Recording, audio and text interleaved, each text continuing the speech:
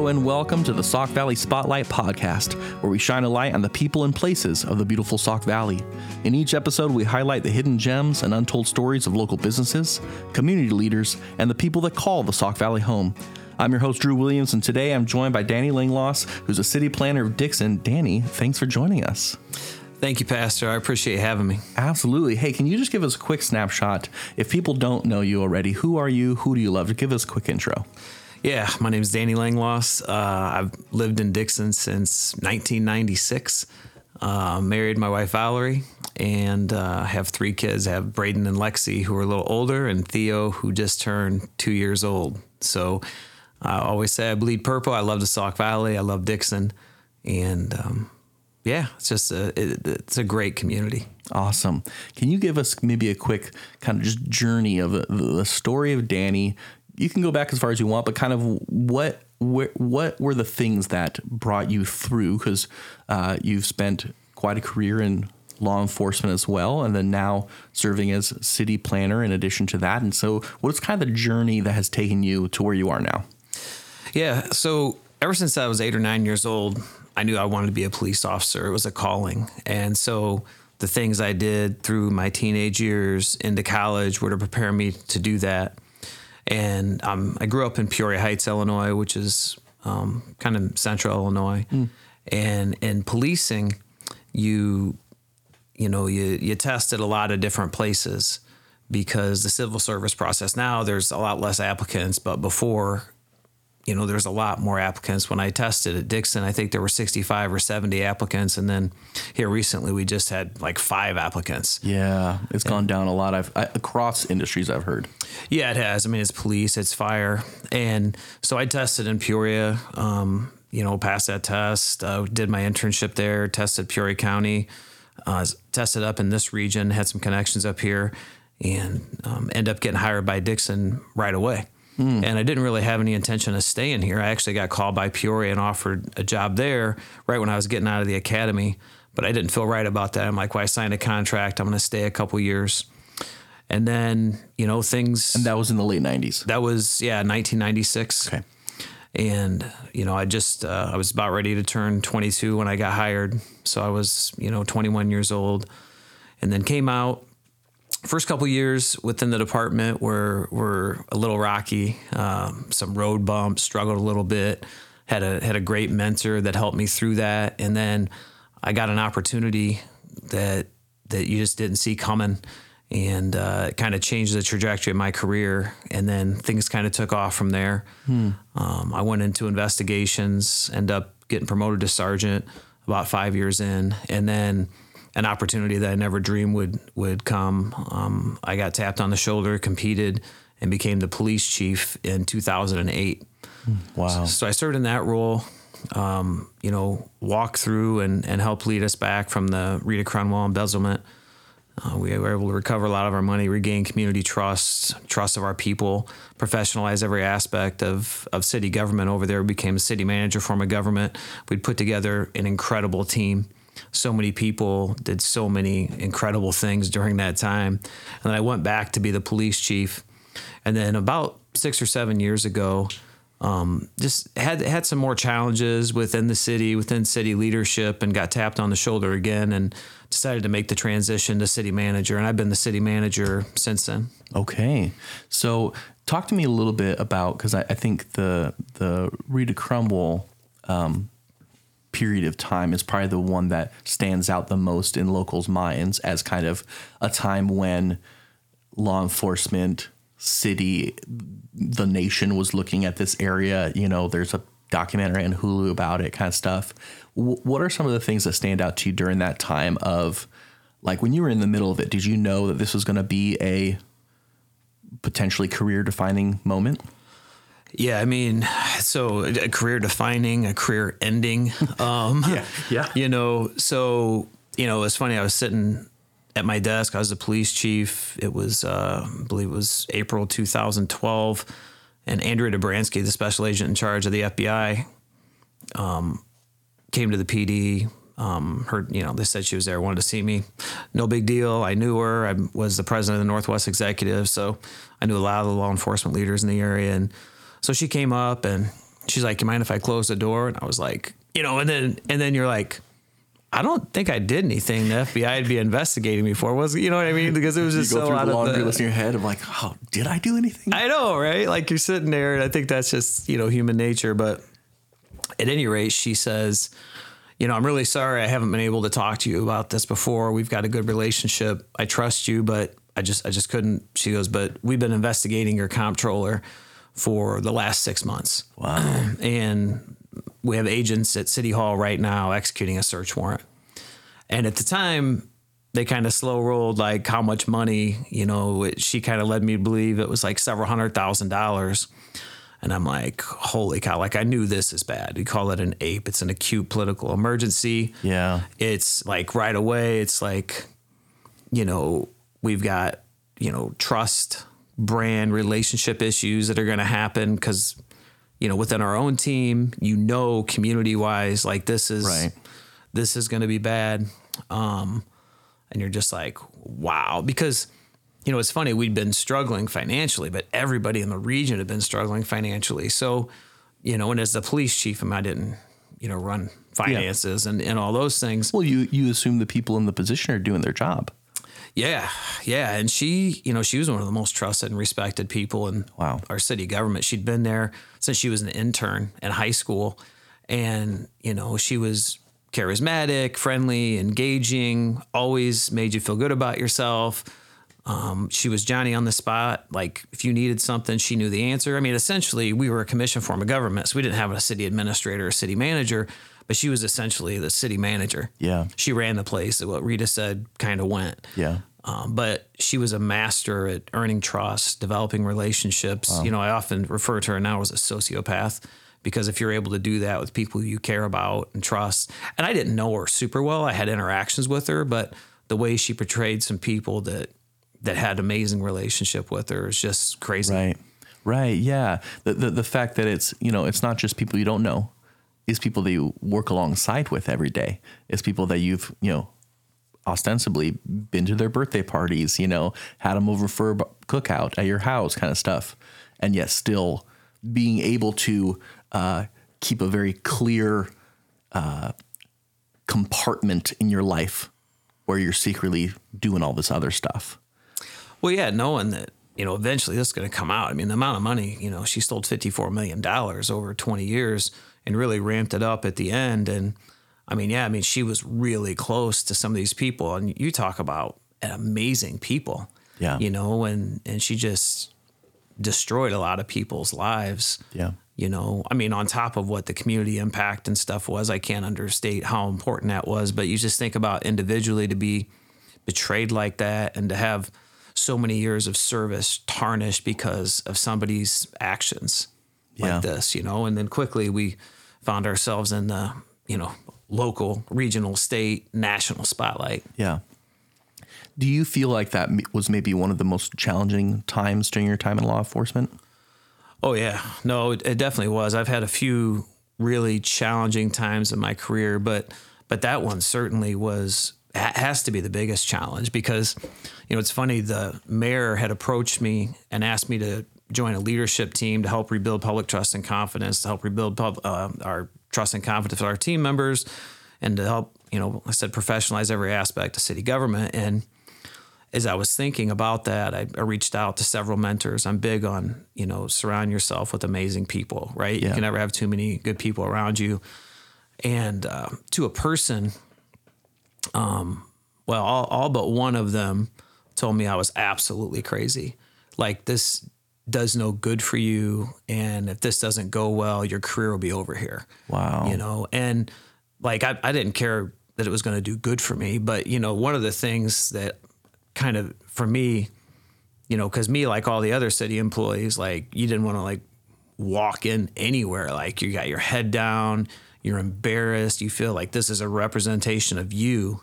Yeah. And then just something inside of me just kind of clicked. I'm like, this has nothing to do with me. This is no representation of me or anybody else. And then so I started proactively messaging with our team, you hold your head high. You did nothing wrong. Wow. And at the end of the day, it's, now it's leadership excellence law number 12, and it's when all else fails, lead. Yeah. And so I love Dixon. And I love the people there. I love the community. I love this region. And somebody needed to lead. And so it was just time to step forward and to lead and to do it the way I know how to do it. And that is to build a great team of people with diverse backgrounds and expertise, and to create an environment where their voices can be heard and you can really gel around a common vision and purpose. And that was the rebuild of Dixon and this great community. And, I'm grateful to have been in that spot. Yeah. What tips would you give to someone from your experience of working to rebuild trust? Because there's so many axioms and, little truisms about trust and when it's broken and how hard it is to rebuild it. But you all, like you said, anyone from city government or a city employee felt like the lack of trust, the disappointment, the outrage was directed at all of them because of the one person's, involvement in this. And so how do you come back from that to rebuild trust? Yeah, it's so hard because, all the feelings that community members were having when we're directing it at the council and really at just anybody affiliated with the city government were the same feelings that we had, except they were very personal because this was our team. This was our city family. I think first and foremost, it's important to show a change in leadership. And that's why, Mayor Burke, I just happened to be the one he tapped on the shoulder. The police department had a very strong brand, a ton of trust. We have a great, great team. We continue to have a great team there. And, we were the most visible aspect of government. So the first thing to say, things have changed.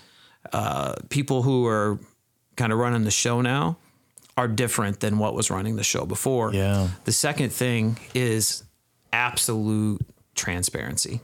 Like you just have to be so vulnerable, so open, and you have to just be able to put it out there. You have to be able to say, hey, there was a massive failure. There were controls in place, but there was a massive, massive failure here. And you got to be able to take the hits. The first council meeting, the mayor, made a statement and kind of just to bring where are things at. What do we know? What are we going to do? What steps are we going to take? What's going to be different? And then you just got to sit there and take the beating. You just got to sit there and listen to people who are very angry and who look at you as the cause, the reason. Yeah. People got to have that. And you get it, right? Like the captain's got to go down with the ship type situation. And so I think, like I said, change in leadership, transparency, and then proactive communication. Communicate, even the little things that you're doing to move forward. And then you got to create a vision. You got to create a vision that people can rally around, that ties into emotion. And one of the things with that, we talked about the, professionalizing every aspect of city government, but we also talked about we're going to go out and we're going to go after our money and we're going to get your money back. Yeah. And, we executed that consistently over time. And then the other thing that was really important, especially being a local government, is, we went and sat with Sauk Valley Media's editorial board.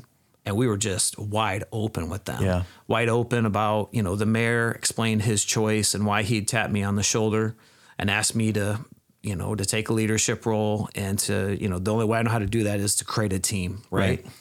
And they saw that change, and we were wide open with them. And that began to help because early on, all the media attention was negative. Yeah. But then they finally started saying, hey, these guys are really making changes. And it's our job to communicate those changes to the community. And so slowly over time, you start to build trust back. It was a very, very slow build. And then I think, couldn't really start to crystallize over until, the new city council was elected. Yeah. So you had several council members, step away, obviously not run. He had a new council. By that time, you had some new leadership. We ran a committee. I was only in that role for, I don't know, it might have been 18 months. And I was excited to get back to the police department. Yeah. But, and then you keep layering it on. The problem, Pastor, is that government is the most feared and the least trusted organization in our country. And so when you have something like this happen, it just reinforces that to a whole nother level. Yeah, you're already playing from a disadvantage. You're already playing from decades of odds stacked against your favor. So that, I mean, it's an unfortunate reality that, one of the good ones is a phrase that they will append to a politician or to a law enforcement officer or something like that, which means that in many people's minds, the rest aren't. Yes. You must be one of the good ones instead of having a more positive kind of view of the institution as a whole, which is really, really difficult. But no, I appreciate, I think that's such helpful, even just in distilling it into steps, because I think everyone has experienced or will experience times with a breach of trust that was either caused by themselves or they're stepping into the place of having to rebuild trust, whether it's just in their family, whether it's in a school environment or a work environment. And so being able to kind of reiterate the things that got the situation going in there is usually a lack of transparency, a lack of communication, a lack of team dynamics. It's usually people working in isolation. And so upending those things is the solution to building back trust. What do you think, to look at the other side of the coin now, during your time in law enforcement, what was one of the seasons of joy for you, or one of the things you look back and really proud of? Yeah, there's a couple things that that stick out. I mean, first and foremost, just the culture that we created and the incredible team that we put together. I mean, the bench there is deep. We're still seeing it today. Very progressive, very innovative. I'll talk about the X factor of winning cultures and championship teams is purpose-driven ownership. And you see that there day in and day out. And the fact we were able to create that and really change the shift from traditional arrest policing to a full service community policing organization. And I got to give a ton of credit for Chief Gary Capitelli, who was my predecessor, because that all began under him. And then you take that over and then you continue to add layers to that. So there's two things in my career that really stand out that I'm just incredibly proud of. The first is helping with the creation of Aaron's Law. So as a detective, I became highly specialized in cases of child sexual abuse. I was part of our first child protection team. We created Shining Star Children's Center. Yeah. And over the years, I'd interviewed over 150 kids, 3 to 13 years old, put away a ton of pedophiles. But over the years, you saw that oftentimes the child wasn't believed. Oftentimes, the family would turn against the child, and there was this lack of awareness and lack of prevention. And so when I became police chief, I often say, like, the police chief, that wasn't a destination, it was a new beginning, right? Oftentimes people think they've made it. The truth was, when I became police chief in 2008, I was the least experienced police chief in the world, right? Because I'm brand new. But the badge opens doors, our positions, our titles. Pastor opens doors. It's what you do with that in service of other people. It's not a status thing. Right. And so we created a multi-year community awareness campaign, prevention campaign on child sexual abuse. And during that time, I met this brave, incredible woman, Erin Marin. She was in her low 20s. She was a keynote speaker at a local conference we were hosting, and she talked about her abuse at the hands of her best friend's stepdad and of her cousin, and her vision for Aaron's Law. And I went up and I talked to her, and she wasn't getting anywhere with any of the elected officials. Right. Her vision for this law was age-appropriate child sex abuse education from pre-K to 12th grade. Give kids a voice, because these are crimes of manipulation. Yeah. Right. Oftentimes, children don't know a safe or unsafe touch, a safe or unsafe secret, who to tell, to keep telling, right? They're getting that from the pedophile who's grooming them. Right. And so we talked. I ended up introducing her to Senator Tim Bivens. We got a state task force created. I was able to chair the Aaron's Law State Task Force. We brought together experts from all over the state. We're the first state in the country to have this law, and now I believe it's in right around 40 states. Wow. And she's still on a crusade to get it in all of them. So good for her. That was an amazing time. It was something that I'm incredibly proud to be part of. The number of kids who've come forward, who've stopped the abuse, who've protected other kids, because men who abuse girls have an average of 19.8 victims. But men who abuse boys have an average of 150.2 victims because boys just don't tell. And so when you empower a kid to come forward to tell, and you're able to do the investigation and put this person behind bars, you're not just protecting that kid, you're protecting other kids, future victims. So that's probably one of the things. In a close second, and it's awesome to have something that could be a close to that, is we created the second program in the country that puts heroin addicts to treatment instead of jail. And so it's called the Safe Passage Initiative. It still exists today. We put, over 700 people to treatment. And in addition to that, we've helped 150 communities across the country create programs just like it. Wow. And, I often say if law enforcement was a private organization, right? If we weren't public funded by tax dollars, we'd have gone bankrupt a long time ago. Because companies, you just can't do what doesn't work. Yeah.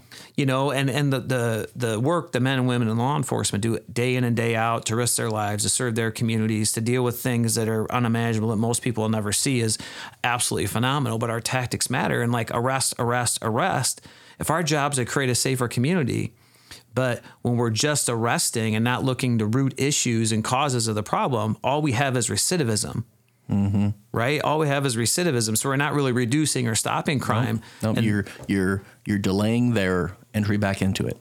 You're putting them on a timeout, right?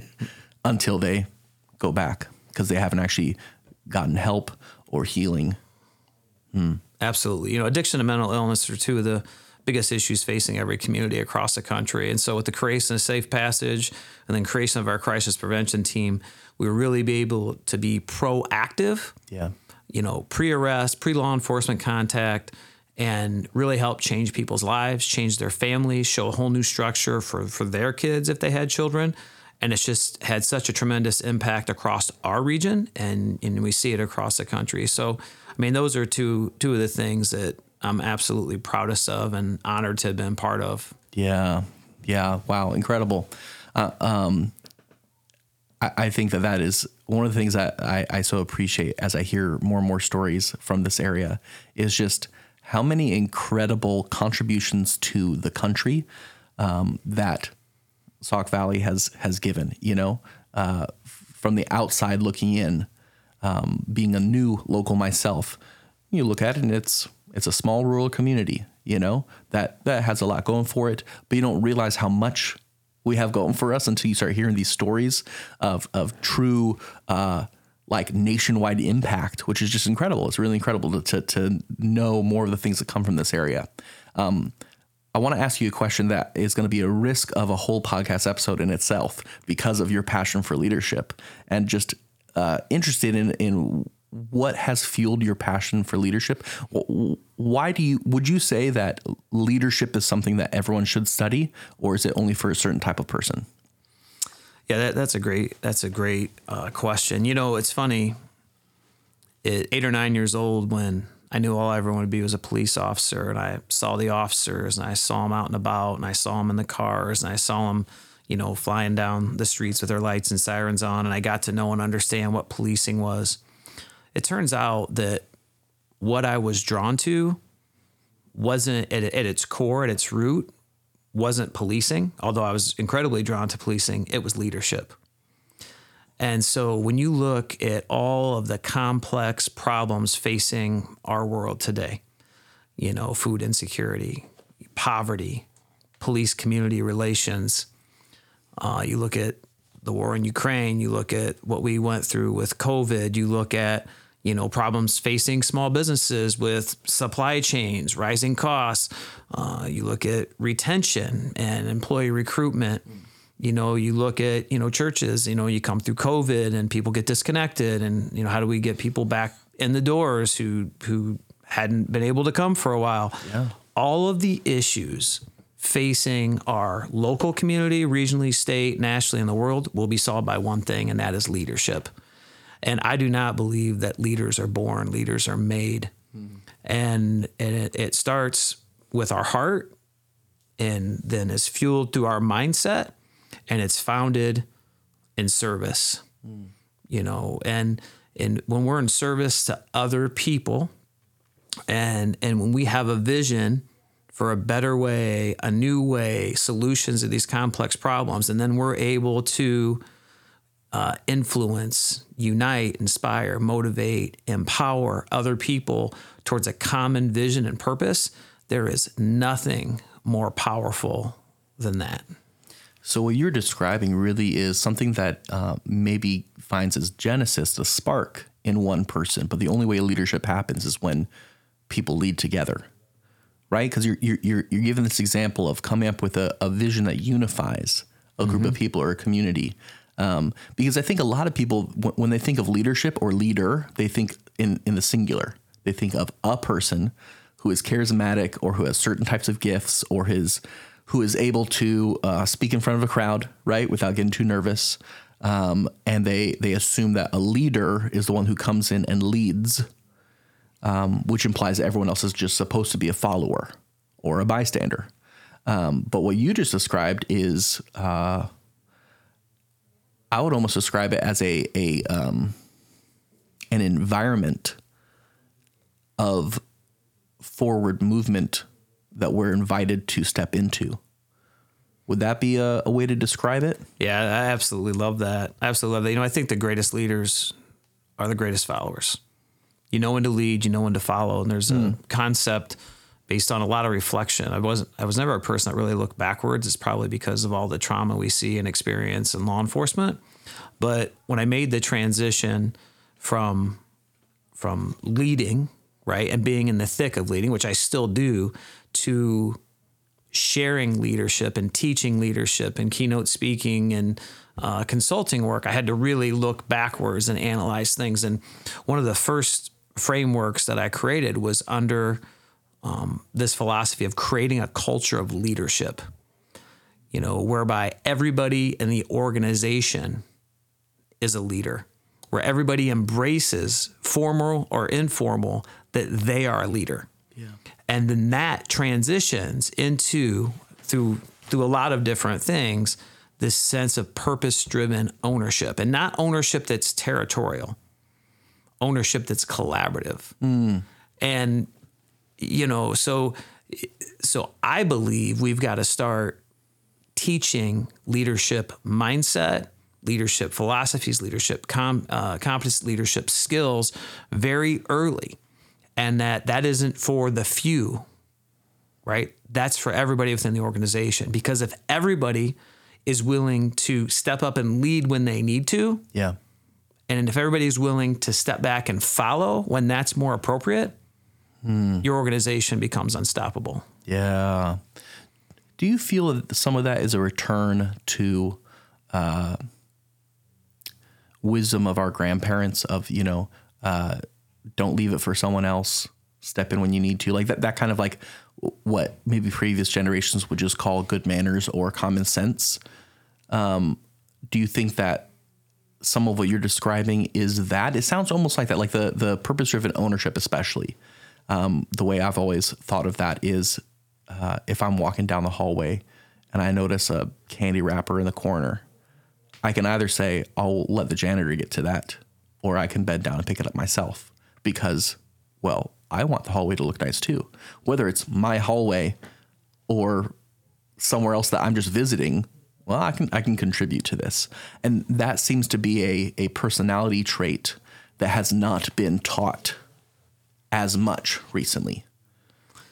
Yeah, I love the analogy there, and I think that's a good example. I think it's a good example. I define ownership as the extreme emotional and psychological commitment to the vision, goals, and mission of the organization, to our team members, to our customers, and people are always looking to do better, to be better, to get 1% better, to add layers of greatness to their great organization, to their teams, to their own skills and their self. They do it because they choose to, not because they have to. And I often, to drive this home a little bit, I often ask the question to people, have you ever rented a house or an apartment? Right? And everybody raises their hand. Everybody's rented a house or an apartment at some point in time. And I said, when you rented a house or an apartment, did you ever think about finishing the basement? Did you ever think about changing, the cabinets or redoing the kitchen? Did you ever think about, adding on a deck? Right? Yeah. And people are like, no, why? No, I was renting. This wasn't mine. And exactly, that's not what renters do. That's what owners do. Yeah. Owners are constantly looking for ways to maintain, to improve, to make better what it is that they have. Right? And that is the power of ownership within organizations, within communities. Why is emotional commitment a necessary component of that? Yeah, emotional commitment is everything, because as human beings, we are emotional creatures. And when we become emotionally committed, emotionally attached, that's what drives meaning for us, then that's what pushes us in every different direction. I saw something on it's a marketing thing, and it was funny, like, Coca-Cola isn't, in their marketing, isn't selling Coca-Cola, right? Like, they're selling the emotions that people feel, that people want to feel, and they tie those emotions to Coca-Cola. Yep. And so we have to learn as leaders how to tap in to those emotions that drive our team members. We've got to lead the whole person. We got to know people holistically. Let's think about a compelling vision, is that vision drives emotions inside of people, which gets them connected and eventually gets them committed to why they're going to put their time and their effort, why they're going to choose in a world of so many possibilities and so many choices, why they're going to choose to grab on and be part of this mission and help push it forward. Yeah, no, that makes sense, because it is one thing to paint a compelling vision of a direction we're going, but if that isn't emotionally attractive for people, then you just spend all your time trying to convince people it's a good idea rather than working together to make it happen. I appreciate that, because I think the holistic approach of leadership is something that probably has been missed, at least in my experience as I've grown as a leader as well and been trained in different things. We talk about how to come up with a vision statement, or you talk about how to run a meeting or things like that, but you don't often talk about shepherding a person towards their preferred future, which would be kind of the closest thing that you've been describing, of saying, we're trying to paint a picture of a preferred future for you even. And as the leader, I'm not acting as the hero for you. I'm trying to act as the guide to help you and help us step into that together. And that's going to be a much different experience than just someone who's trying to be a Pied Piper and shout loudest from the front of the line and try and convince people to follow them. That's an exhausting experience of leadership that I think probably a lot of people listening, or business owners or parents, understand what it's like to try and just convince people to follow you by talking louder. It rarely works. Yeah, it doesn't work. Yeah. Okay, that's a better way of putting it. It's funny because people choose. People have a choice. We have free will. Autonomy is one of the top drivers of human motivation. And so the very best leaders are able to share that compelling vision to create cultures where people feel high levels of connection, where they feel like they belong, and where they feel like what they do matters. They feel like it's significant. And so when you understand purpose and belonging, meaning and connection, and you're able to create an environment that delivers that for people, it's crazy. But like, you can't tell somebody they belong, and like they got to feel that, you know what I mean? They got to feel that connection. You can share why what the person does matters, right? And the difference in impact it's making. But unless they buy into it emotionally, it doesn't matter to them. It matters to you. And we've got to do things that create an environment where it matters to our people. Yeah. Where they're voluntarily enrolling because that's what they want to do. And then we can't miss this.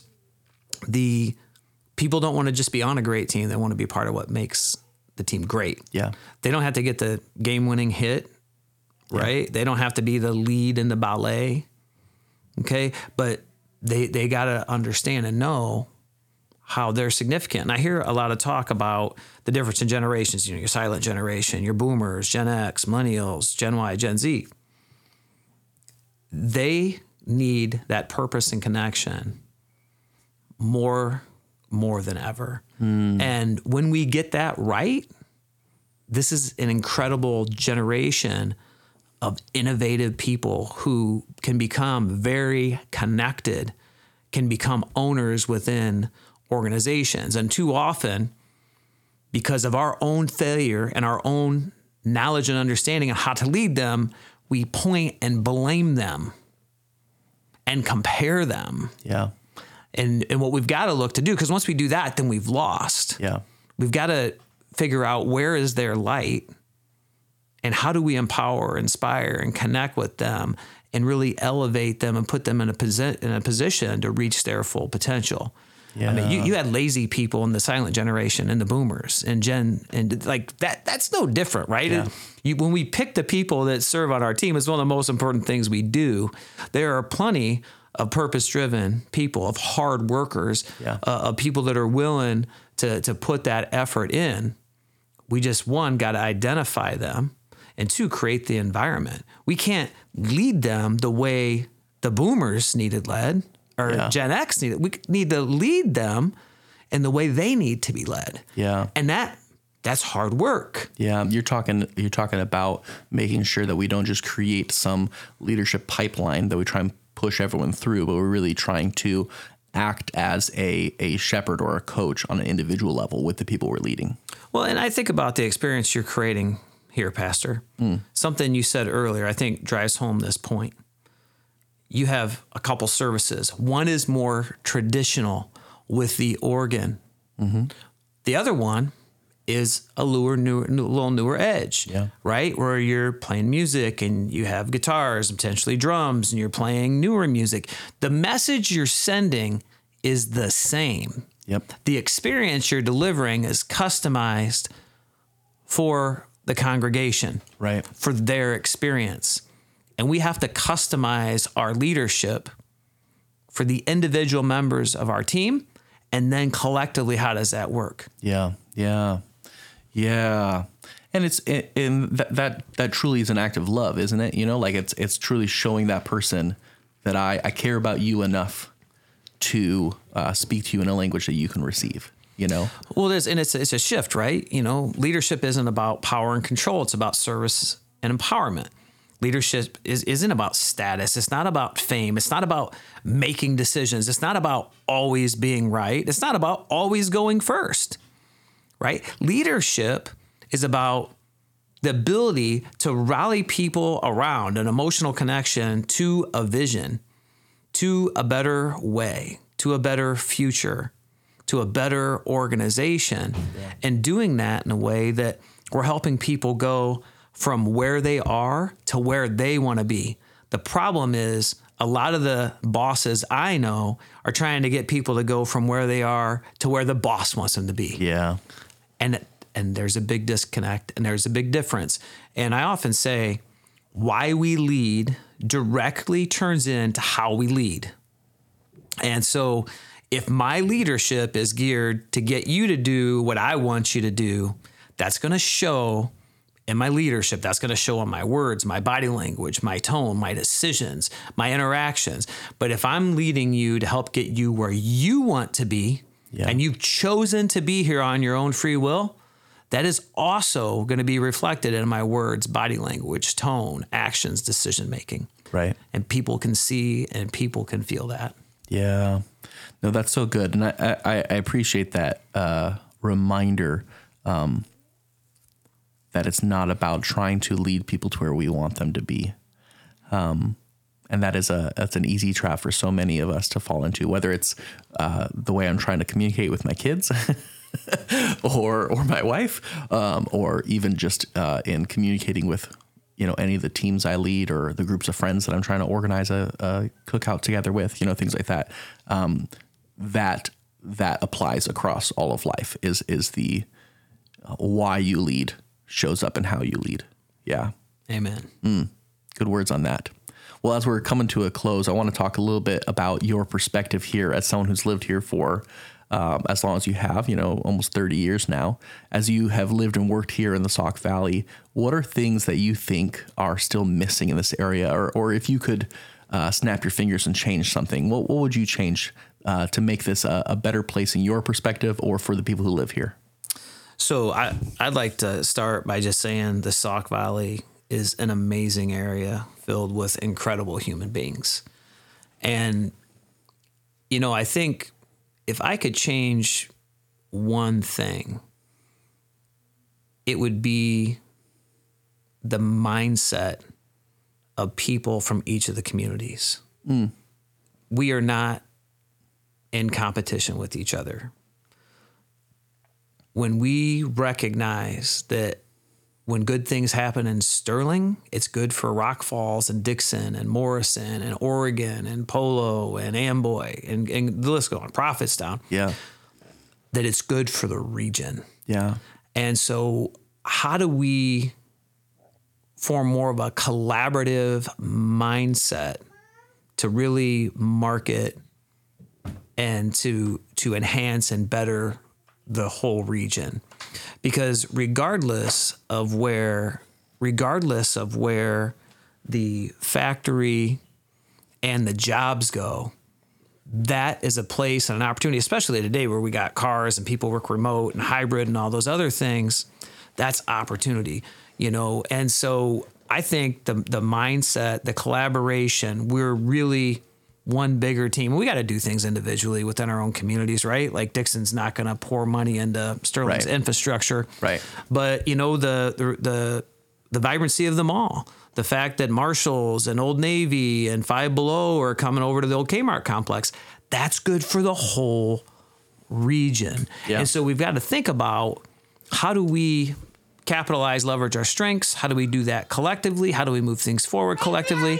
And then it's this huge, huge opportunity for us as individual communities to leverage some of those things as well and continue to take it to the next level. So I think from a leadership side, since that's really what we've been talking about, that is the greatest opportunity for us to shift that mindset and to see the advantages of that.